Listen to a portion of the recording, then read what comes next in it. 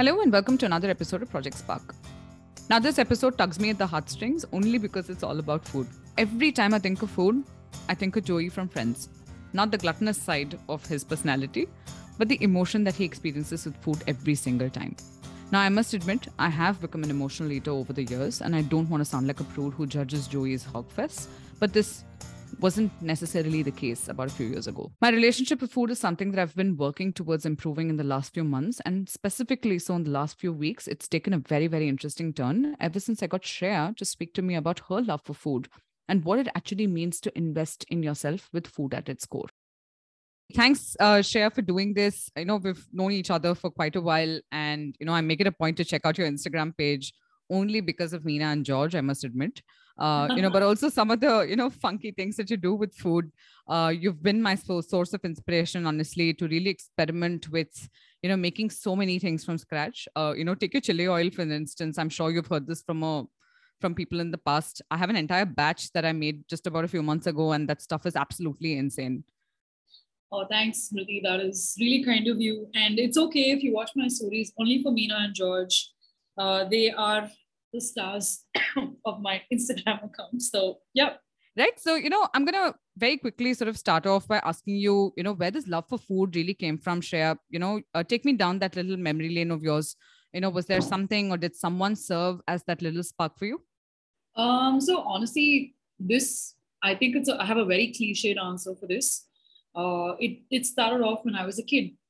You know how our parents had cookbooks by Sanjeev Kapoor, Tala Dalal, and a bunch of other people. There were cooking shows that were coming a lot on Sun TV and all of that, right? So that was really where my interest picked up from.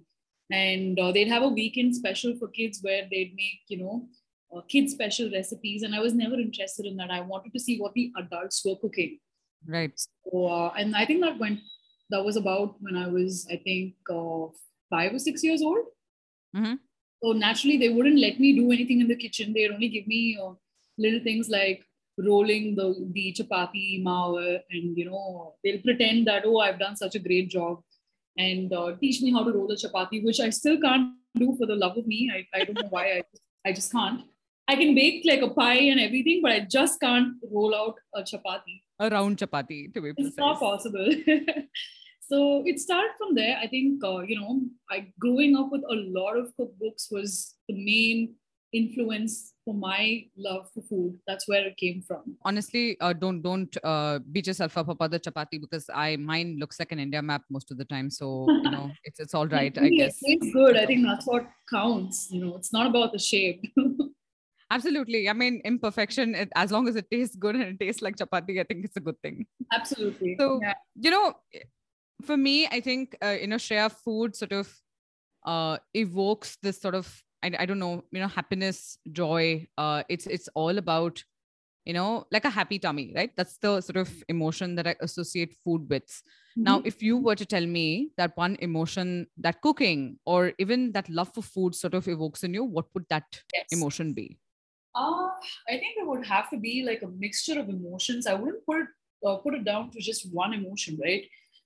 It's got to do with the satisfaction of feeding other people, which is number one for me. Right. But over the years, I've had to sort of take a step back on feeding other people and focus on feeding myself first. So it's more about, for me, it's more about feeding myself. I'm nourishing myself, and that brings me happiness. So the idea of being able to make myself the food that I want, the food that I dream of, I think that's the emotion that I go after. I'm making my dreams come true.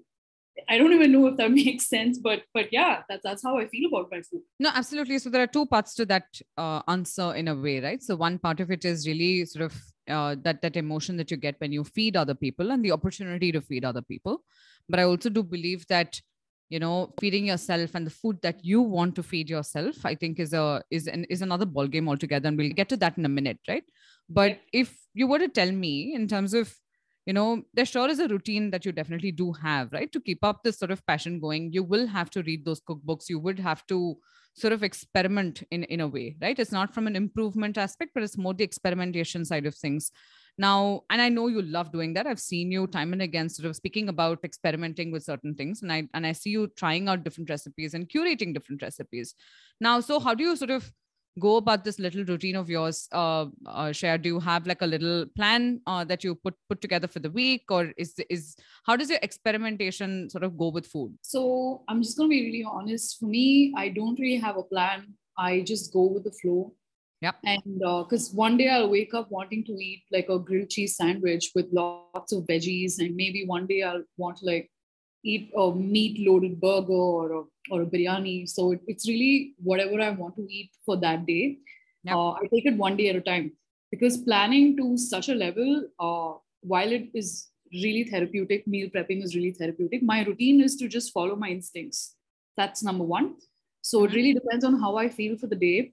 And then I go about planning my meals. It's that's just how I function. There is no routine, basically. It's Right. all ad hoc. And does your experimentation with food therefore ad hoc as well? Is that something that you do, or is that Uh, do you basically wing it in unfortunately, a way? no. Unfortunately, my experiments are planned. Okay. Okay. So my daily cooking is not planned. I just wing it. The Right. experiments I have to plan, because I would have maybe, say, for example, last year, or I think earlier this year, right? I made a miso spaghetti. Okay. Okay. And I had to like really research about what would happen if you had miso like that, as a Yeah. sauce mixed with noodles. And especially in an Italian recipe where the flavors are so different from a typical Japanese recipe, right? Yeah. So, the sound of it is a bit puzzling, isn't it? Absolutely. I can't imagine miso and spaghetti, but I mean, Yeah. sure. I'm But gonna try it out though. I it need to is do a, this. you have to. So I tried it out. I was reading a bunch of articles, seeing what people were doing with miso in the Italian cuisine, and I found out that they also use soy sauce in it to Wow. make a really mean spaghetti with sun-dried tomatoes and some veggies and a bit of meat on the side, depending on whether you prefer that or not. So it Right. worked together. The experiments I typically like to read a little bit, because I don't want to go into the kitchen, not feeling that I didn't learn something Yeah. and Yeah. that I didn't go in fully prepared.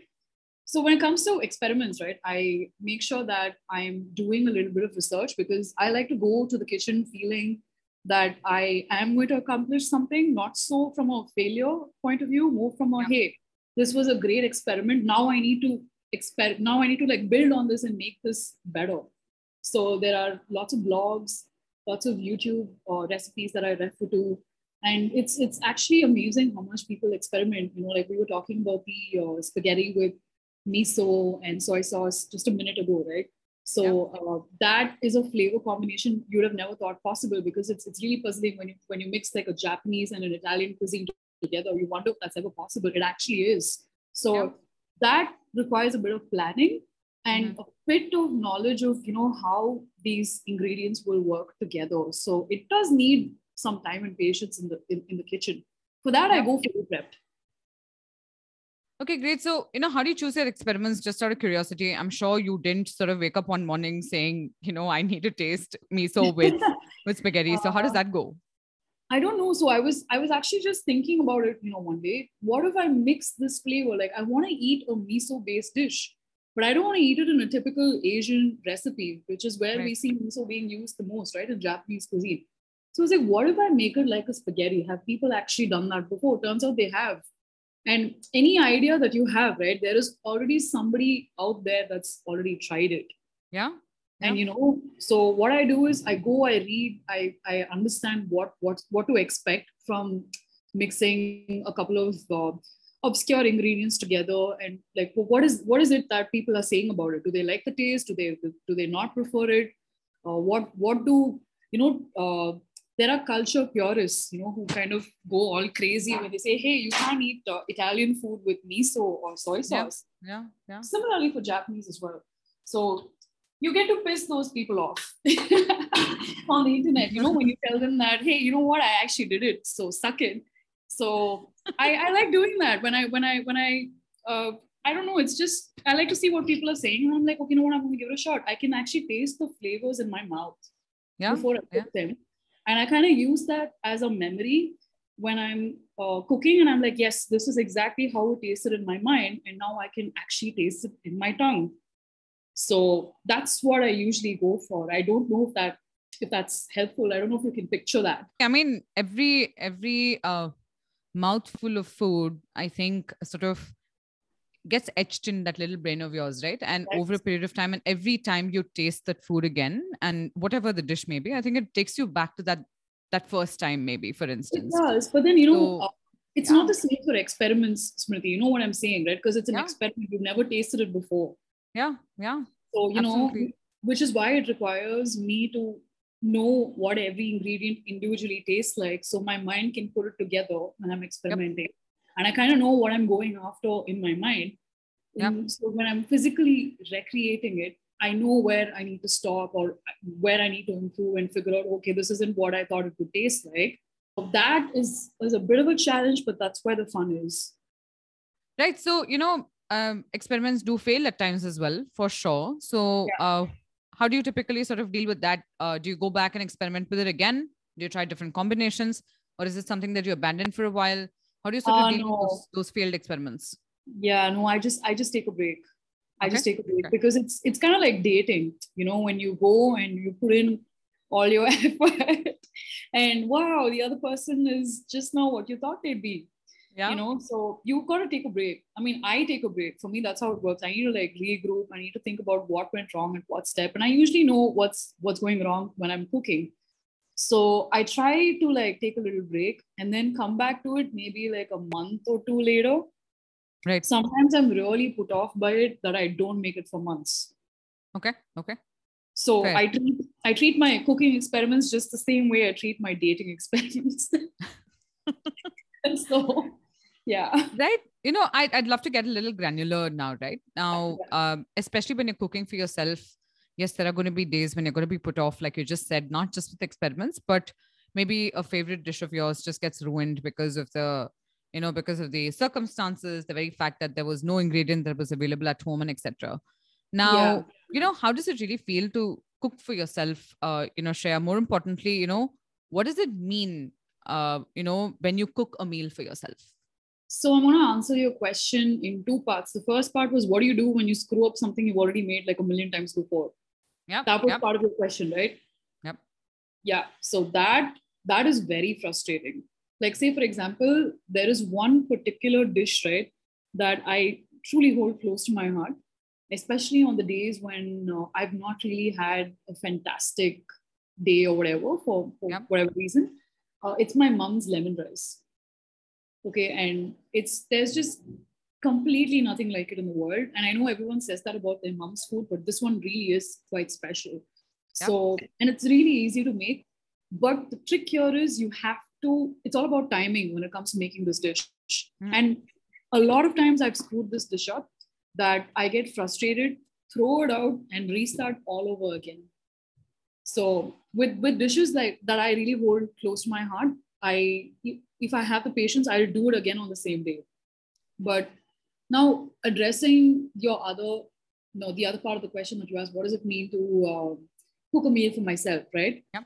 Yep. I think here for me, it's down to it how I'm taking care of myself, because there are a lot of factors to it. It's not really that deep, my answer, Mm-hmm. because one, food is really expensive outside, because you have to order in as a single person. Sometimes it seems like that's the more easier way to go about it, that you just order food and you call it a day and you eat and then you're done. But for me, it's more about, hey, I have to like really conserve my my money. I need to be more thoughtful about the kind of meals I'm putting into my system. And it's okay if it's a little more effort for me. I'll still cook a meal at home because I have all of these resources. It's about utilizing all of my resources. It's about, getting the bang for my buck, if I can put it that way. Because I've Right. invested in a kitchen, I have a stove, I have a working fridge, and I have a pantry. It can store stuff. So it's about using the things that I already have. And then, second, it's about just me feeling like I'm at home.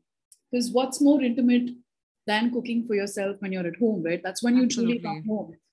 Yeah. So for me, it's about owning the space that I'm in, and asserting myself there by cooking a meal for myself. Got it. In fact, I was reading this really interesting article, about this interview. That there was a chef called Anita Lowe. I'm sure you've heard of her. This is the lady who actually wrote this book, which speaks about specifically sort of cooking for yourself, right? Okay. It actually is called Solo. Oh, I've never It's heard a, of this. I have to check right. this out. You should check this out because it's her latest cookbook that actually speaks about how you can cook for yourself, and it's actually called Solo, a modern cookbook for a A Party party of of one. One by Anita It's Lowe, right? yeah. So this, she actually speaks about how it's very, very sad that people do have the stigma towards people who cook for one. Technically, cooking for one is actually seen as a chore and not Mhm. necessarily a ritual or a self-care ritual, so to speak, Yeah. right? Yeah. And in fact, Shreya, when you and I spoke earlier, this is something that you sort of did speak about yourself. You prompted me to sort of think about it in a way, right? And I've been thinking about it for a while now. Why do you think that's the case, and what's with the stigma, honestly? Because I personally never imagined that people would have a supposed problem with the fact that people are cooking for themselves. I mean, what's the deal with Yeah. that? I think honestly, Smriti, like you pointed out, right? It's just all about that stigma, right? Like how can this person actually cook for themselves? Like that is such an alien concept. Because if you look culturally, right, what is the role of the person that cooks in the kitchen? They're the caretakers. Like they're the afterthought. They put everybody else first in the kitchen when they're cooking. It's not typically for themselves. In our families, we've seen with our mothers, our Yeah. grandmothers, our aunts, and everybody, right? So I feel like they expect cooking for yourself or eating for yourself to come as an afterthought, not really, putting yourself out there first because you've chosen to live alone. That itself is bizarre, first of all. And then Yeah. when you cook for yourself, it's even more bizarre. Like, how can you do it? Like, how dare you not put other people ahead of you in front, instead of placing your own needs first? So Yeah. I think that's the stigma that's behind it, and I think we need to change that because it comes across as, oh, that there's a lonely spinster, look at her, she's cooking for herself, and she'd be so much happier if she had a husband and a child running around in the house. I think that's a very primitive way of looking at it, Yeah. considering the world has changed so much and we don't even need to talk about how much it's changed. It should be acceptable, for people to cook alone, to live alone, to be able to do things by themselves. It's okay. We're becoming an individualistic society, and I think we need to embrace that. And I think some of the things that I have been told, and I still get asked this, right? Like, oh, you would, you cook really well, and how do you not miss having a person around to cook for? And your Right. husband would be really lucky if you had somebody, if he had you as a partner who'd cook. And I was just like, okay, there are two things. I mean, yes, it is lonely for me to cook alone on some days, not always. I have my days. But just because I cook well and I chose to focus on this hobby of mine doesn't mean I necessarily need a husband to feed, right? Yeah. Yeah. So, I mean, that's a very questionable way of looking at it. You should just let a person be, not assign if only they had this, or assign their gender role like in a very patriarchal way, because again, times have changed. It's more individualistic, and I think we need to respect that. That's what's lacking. And it's not just from people older than us, from another generation. it's Yeah. it's I was just people going to our say, age, yeah. our peers, so I think that's the part that's really disappointing. I'm actually, not surprised, Shreya. And again, we spoke about this earlier, right? As a mom of a 2-year-old who's actually started going to school just now, I think that going through that guilt trip, or even on a daily basis, in fact, right, even before she started going to school, I have never cooked a full blown meal for her. She has her rasam sadam every day. She has to have a veggie along with it. She's got to have 2 veggies at least for sure. Now the Okay. veggies have to be cooked in a certain way. It has to be only with ghee, and you can't necessarily put in all the condiments because she may not be okay with it. But I Yeah, would want her to one experiment with it for sure. But I don't have the time. I don't have the bandwidth on weekdays for me to be able to contribute that time for her, but I'm definitely there when she has a breakfast in the morning, which is typically, your ragi, porridge that she typically has on a regular basis, right? Now that again, by the way, is not something that I have done from scratch. I pick up Slurp Farm, which is absolutely as healthy because I do not unfortunately have the time. Now that does not mean I love my child any lesser. Just because I don't cook for my family, it does not necessarily mean I love them any lesser or I care for them any lesser, right? I think, like you rightly said, it's very important that people start embracing the fact that, yes, women specifically, just because you also sort of mentioned it, right? That whole gender card, plays up very strongly once in a while, saying that, oh my God, she's the mother, she's the woman, she's the primary caregiver of that child, of that family. If she's not able to do it, then, what is that child going to learn from her? And this is something Yeah. that I've already started hearing, by the way, when I was all of 2 years old, and I've already started sort of, it's hearsay, of course. Having said that, I think it's something that all of us listen to at some point in time, and I think we also choose to ignore it in most cases because it obviously messes with you after a point, right? It Um, does. It does. because for me, it's more, as a relatively new mother, I think that whole guilt trip already exists, right? The very fact that I went It's your back to first work. child as well.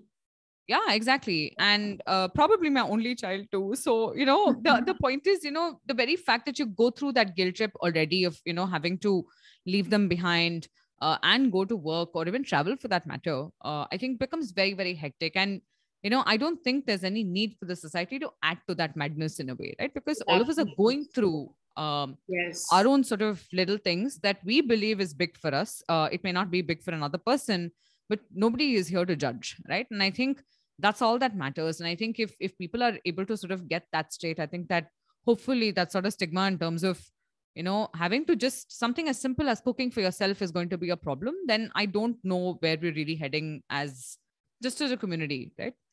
Yeah, absolutely. I echo those sentiments. I have to agree. That's a very good question to ask everybody, actually. So, Shreya, if you were to tell me, right, if there are Yeah. those few myths, and this is largely related to your answer in all likelihood, and, Mhm. feel free to sort of maybe repeat yourself, it's all right. I Okay. think if there were a few myths that you would want to bust when it comes to cooking for oneself, right? What would those myths be? I think I mean, a lot of people say that, cooking for one is no fun. I don't agree with that. I think it is really fun because Yeah, you get to get as messy as possible. And, you also learn to clean up after that. And cleaning up is the hardest, especially after you feel really guilty about the mess that you've made. yeah, I think it's okay. Cooking for one is definitely fun. And then number two is it makes you seem like a very non-social person because apparently people who cook for themselves are not capable of developing social skills because they live alone and they cook a certain way. So it wouldn't be possible for them to accommodate another person's wishes or whatever in the future. If they do happen to meet somebody that they'd like to live with, it becomes very difficult for them to cook for that person. So right. I don't think that's one of the most absurd things I've ever heard. I don't think it's true at all. I think it's more to do with the intent. Like, why would you invite somebody else into your home if you're not going to share the chore, right? Like, why is cooking only your headache, right? Like, why can't the other person also help you? Maybe it's a choice that the individual makes. Maybe they'll find a partner who cooks for them. Maybe Yeah. they take turns. So I don't understand what is this subservient angle to it. But anyway, and I think the last myth that I have heard a lot is cooking for one will mean that you will not get to experiment. Like, you become very rigid in terms of what your palate is. Right. And I don't agree because I think people who live alone for the most part, right? And if if they've made their peace with that, I think they will go all out to experiment. Yeah. And they Yeah. have the time, they have the resources, and their life is not similar to somebody who's married with children. So they have a bit of the luxury of time. They don't have that sort of responsibility yet. So I think it's a great time to experiment. It's a great time to learn a lot of things. You don't necessarily have to learn just to cook. You'll probably learn how to keep your fridge very organized. You'll probably Yeah. learn how to keep your pantry really organized. So it's not just about the entire act of cooking itself. There are a lot of things that go on in the kitchen. So it's very beneficial. It's not something that makes the other person become very rigid at all. I think that's it. I think this is what I can think of at the top of my mind. And you know what? That's sort of, if you connect it back to life lessons in general in the kitchen, right? Something about the very fact that you cleaned up that mess is good enough, right? The very fact that you're cleaning up after yourself itself, if you were to derive a larger Yeah, messaging out of that, absolutely. that's all there is to this, right? That's You'll all there learn. is to it. Yeah. Yeah. I mean, the very fact that you do sort of learn to do all of those things, and you are independent. You're doing all of this by yourself, and likely that you're developing that sort of, I would say, individuality, if I may want to call it that. And it becomes your persona, right? It becomes part of your persona in a way. It does. It does. And also, like Smriti, uh, a lot of us are able to afford house help, right? And I think we Yeah. take that for granted because, the other person who's also helping us keep our house organized is also a human being in the end of the day. So we'll have to decide, how much work do we actually want to delegate to somebody who's helping us keep our home organized, and where do we step in and learn basic skills like just cleaning, the kitchen and just looking at what's there in your fridge. It's Yeah. very it's very disheartening, and I find it honestly very shocking when people don't do that. When they tell me, no, I absolutely need a house help to tell me what's there in my fridge. I just can't put in that effort to see what's there. Yeah. I think there are certain extenuating circumstances where it might not be possible, but generally as somebody who lives alone, right, I think it's important to have that skill. It's a whole other different story when you live in a family setting where you don't have the time to do all of this, and then you can always count for help. But when you're living alone, these are things that you need to know. These are absolutely essential. You need to know how much you're paying for your veggies. And this other thing that really puts me off is how people constantly order from Dunzo and Swiggy Mart and Big Basket and all of that, right? Yeah. So I feel like they're doing themselves a disservice because, no offense to any of these businesses, but I would rather prefer going to the local Kirana store and purchasing from there just so I know I can feel the vegetables in my hands when I'm choosing them. I don't get to do that anymore Yeah. when I order in from Dunzo. Do you know what it feels like to dip your hand in a rice bag or a lentil bag and feel that? Those are the things that we're supposed to be doing. We need to go and check the quality of our food, see what things cost, make conscious decisions when it comes to purchasing our groceries, know where things are coming from. We've stopped doing that. So when people tell me, they can't, they need help,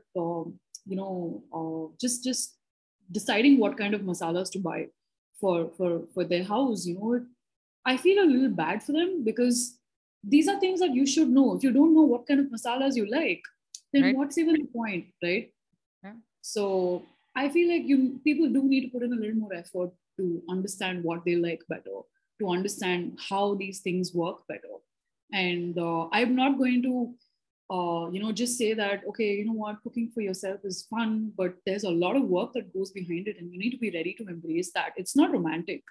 Absolutely. Yeah. So it's a very practical decision that you make every day.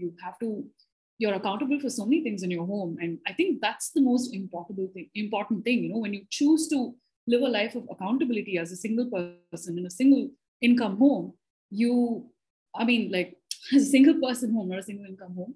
But yeah, you take on these responsibilities. That's what gives you your individuality, not just cooking alone. There's so many parts to it. Correct. Cooking for yourself is just like one thing, but the kitchen is an entire entity of its own. You don't get the cooking part of it without taking accountability for the rest of the elements in it. Absolutely. And also bringing some method to the madness in a way, right? I Absolutely. mean, if you want to call it that, I wouldn't call it madness because I used to love being in the kitchen at one point. And of Yeah, course, circumstances have obviously yeah. It can be changed very, over a very, period of time. very, very different for every person, Smriti. Yeah, Honestly, cooking is not. It's just not romantic at all. Like I can't absolutely. even imagine, if I had to do what you're doing, right? I wouldn't be able to cook. I'd be like, hey, that's a thing that I don't need to do. Yeah, Like I yeah, have other things that are my priority, and it's absolutely okay if you cannot cook for yourself. Or get a cook, hire someone who can cook for you, or figure out a dabba service. Or if you're happy ordering in from Swiggy, and if that works for you, good for you. But then, you need to make a trade-off somewhere, and you shouldn't feel guilty about the choices you make. You need to understand why you're doing what you're doing.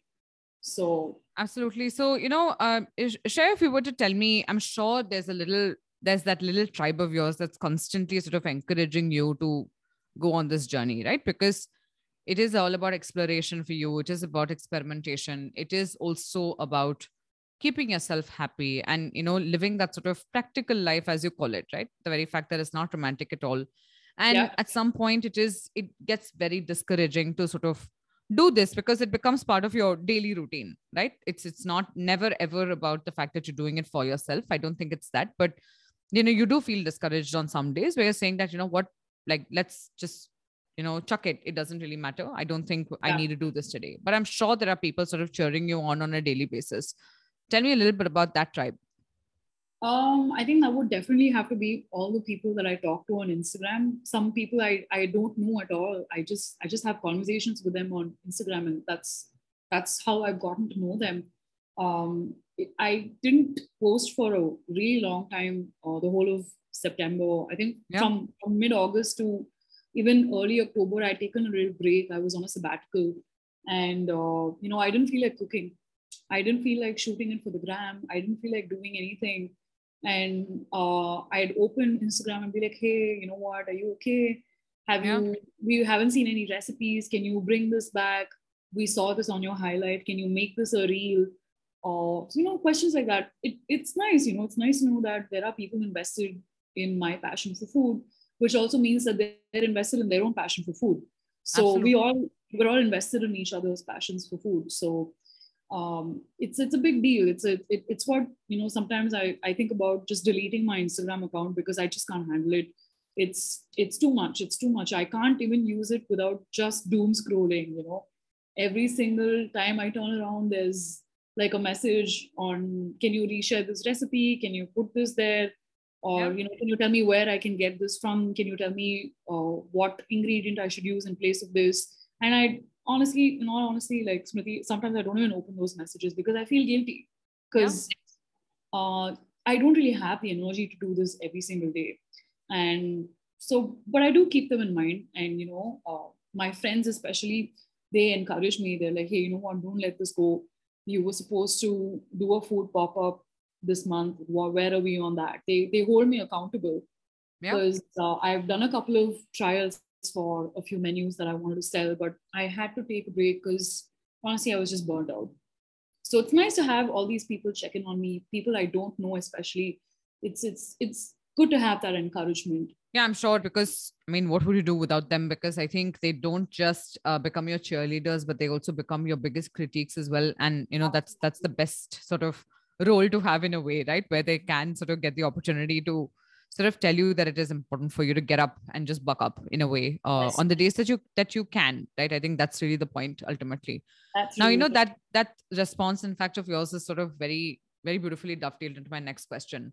Now, would you at some point definitely want to share that love for your food? Of course, you're doing this on Instagram for sure, but offline at some point. Yes, you've done trials, and I do know that you've sort of done a lot of work with the community to sort of help them with dabba services. I think you did it at a time when there was a lot of rains, or right, I think during COVID, if I'm not wrong, Shreya, I think I remembered yeah, this you was doing during this, COVID. Yeah, this was during COVID. This was during the right? second wave in Bangalore. Yeah. Absolutely. Yeah, absolutely. I remember this very, very clearly. And that's what sort of triggered me off at the first place for me to ensure that I speak to you for the podcast, right? Because I think, see, ultimately it's not just about cooking really well. It's about having to share that passion with people. I think that's all that really matters. If that little spark can change into a wildfire, as I call it in my teaser, I think Yeah. that's exactly what's really happened, right? The very fact that you have shared your passion for food and you've helped them at a time when they needed that help, right? So now, would you consider at some point to sort of share your love for food with the larger community, in some form in some shape or form, right? It could be that little pop-up that you're talking about. Would you want to play a very important role in sort of kindling or even rekindling that love for food in the act of cooking itself in a way? So Smriti, it's always been a dream of mine to open a little studio where I can invite people to come over and have a meal, have a sit down community meal where we talk about just life and just things and get to know each other and like just have a sit down meal. So Right. that's been a plan of mine that I don't know when I'll get to. But the other thing that I have been actively trying to put together is inviting people over for a sit down Yeah. meal at my place. Yeah. Maybe there are a few things that I need to work out, logistics and security, because having people over at my place is a very, very private thing. If I have Yeah. to open it up, for the world, then I'll have to ensure that my safety is there. Like I'm secure and no one's going to come back and stalk me later or trouble me in any form. Yeah. But yeah, I am thinking about, doing those sort of meals, sit down meals in my own home. And the other thing that I was working on before the pandemic happened was a cookbook. So I was researching family recipes that we could put together for the book. I was in the Wow. middle of trials for that. And also, I was doing a couple of recipes for the book, especially for single people. This book is dedicated to single people. Nice. It's going to be called Table for One. And which is why I was really kicked when you referred me to, what's her name? Anita Low. Yes. Anita Lowe's book, which I ordered, by the way, solo. So I'm gonna read and see what I can take back from her. What are the learnings that she has to share, to see how I can get back to my book as well. Because I had the exact idea, but mine was more towards the Indian audience, and also Yeah. what it meant for me as a person who loves cooking, and especially as a single person, how I've my journey, into this life. How did it even happen? So I was doing that, but unfortunately, the pandemic was really bad. I lost my job because of the pandemic, and it was very difficult for me to find my foot back into the kitchen itself. So Right. I'm struggling with a huge writer's block. I haven't been able to like even complete 3 pages. So hopefully, I've been going to therapy. Hopefully that'll help, and I'll be able to get back to this book. It's been 2 years, and I feel really, really guilty about it. But I think if I talk about it, it might inspire me to go back to writing it. So yeah, I mean, these are a few things that I have planned. I might do the cookbook first, actually, before I do like a sit down uh, community eating session. I don't know. Right. Right. Let's hope. Let's hope.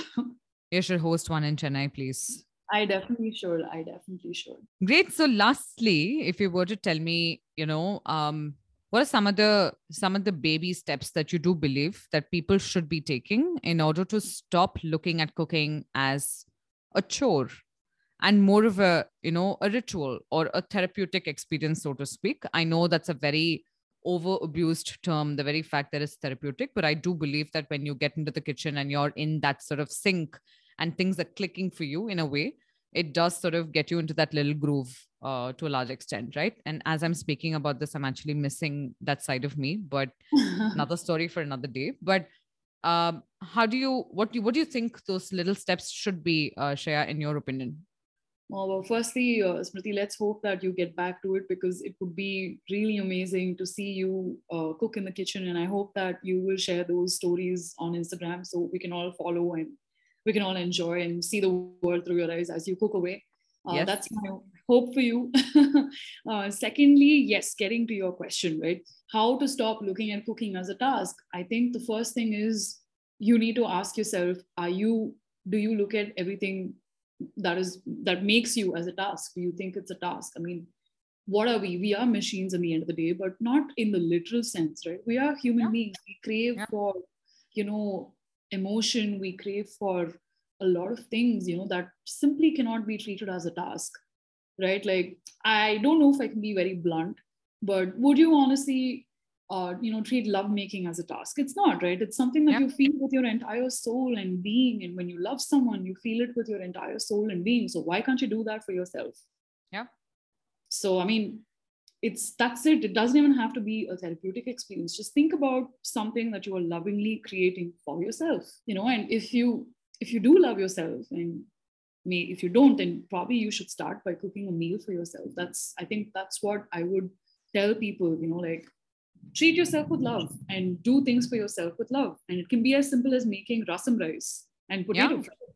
Yeah. It doesn't have to be like some crazy Instagrammable, inedible item. Just make simple meals, for yourself. That itself is the greatest act of love. Lovely. And I do hope, like you said, I definitely do hope I get back into the kitchen. Second, I do hope people also sort of discover the joy in cooking, really, because I think it's also about, it's not simply about cooking that meal, like you said, right? It's when it evokes that sort of feeling of freedom in a way, and that joy that you get when you have a happy tummy. I Yeah. think that's my key takeaway when you're cooking, and when you cook for yourself, also, right? Of course, as a result, now you do decide to cook for other people and you get them to feel happy or sad or whatever about it. That's I think it's So it's an that's added secondary. advantage.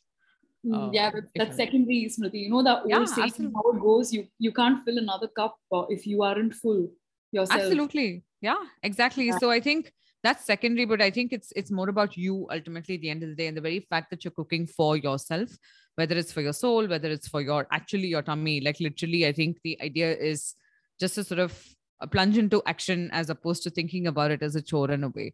But Absolutely. but Yeah. yeah, this was an absolute pleasure, Shreya. I'm so glad I did this with you. I think I've always wanted to listen to where your passion for food and cooking really comes from, because I think whenever I've seen each of your Instagram videos or your reels, so to speak, when you're making all of your stuff, I can see that sort of, I can see how meditative you look when you're actually adding your condiments, for instance, right? It's something as simple as that. It's very emotive for you in a way, It and I is. think to have had the opportunity to capture that on Project Spark, I think I couldn't have been more no, grateful for this. So thanks a ton for doing this, Shreya. Well, thanks, Smriti. It's really nice, to see that you observe me so much on Instagram. And I think that I don't think I've ever seen myself like that. I'm always really conscious in front of the camera, but it makes me really happy that you enjoy my content. Thank you so much. This was such a lovely conversation. Thank you for thinking of me and for all of these thoughtful questions.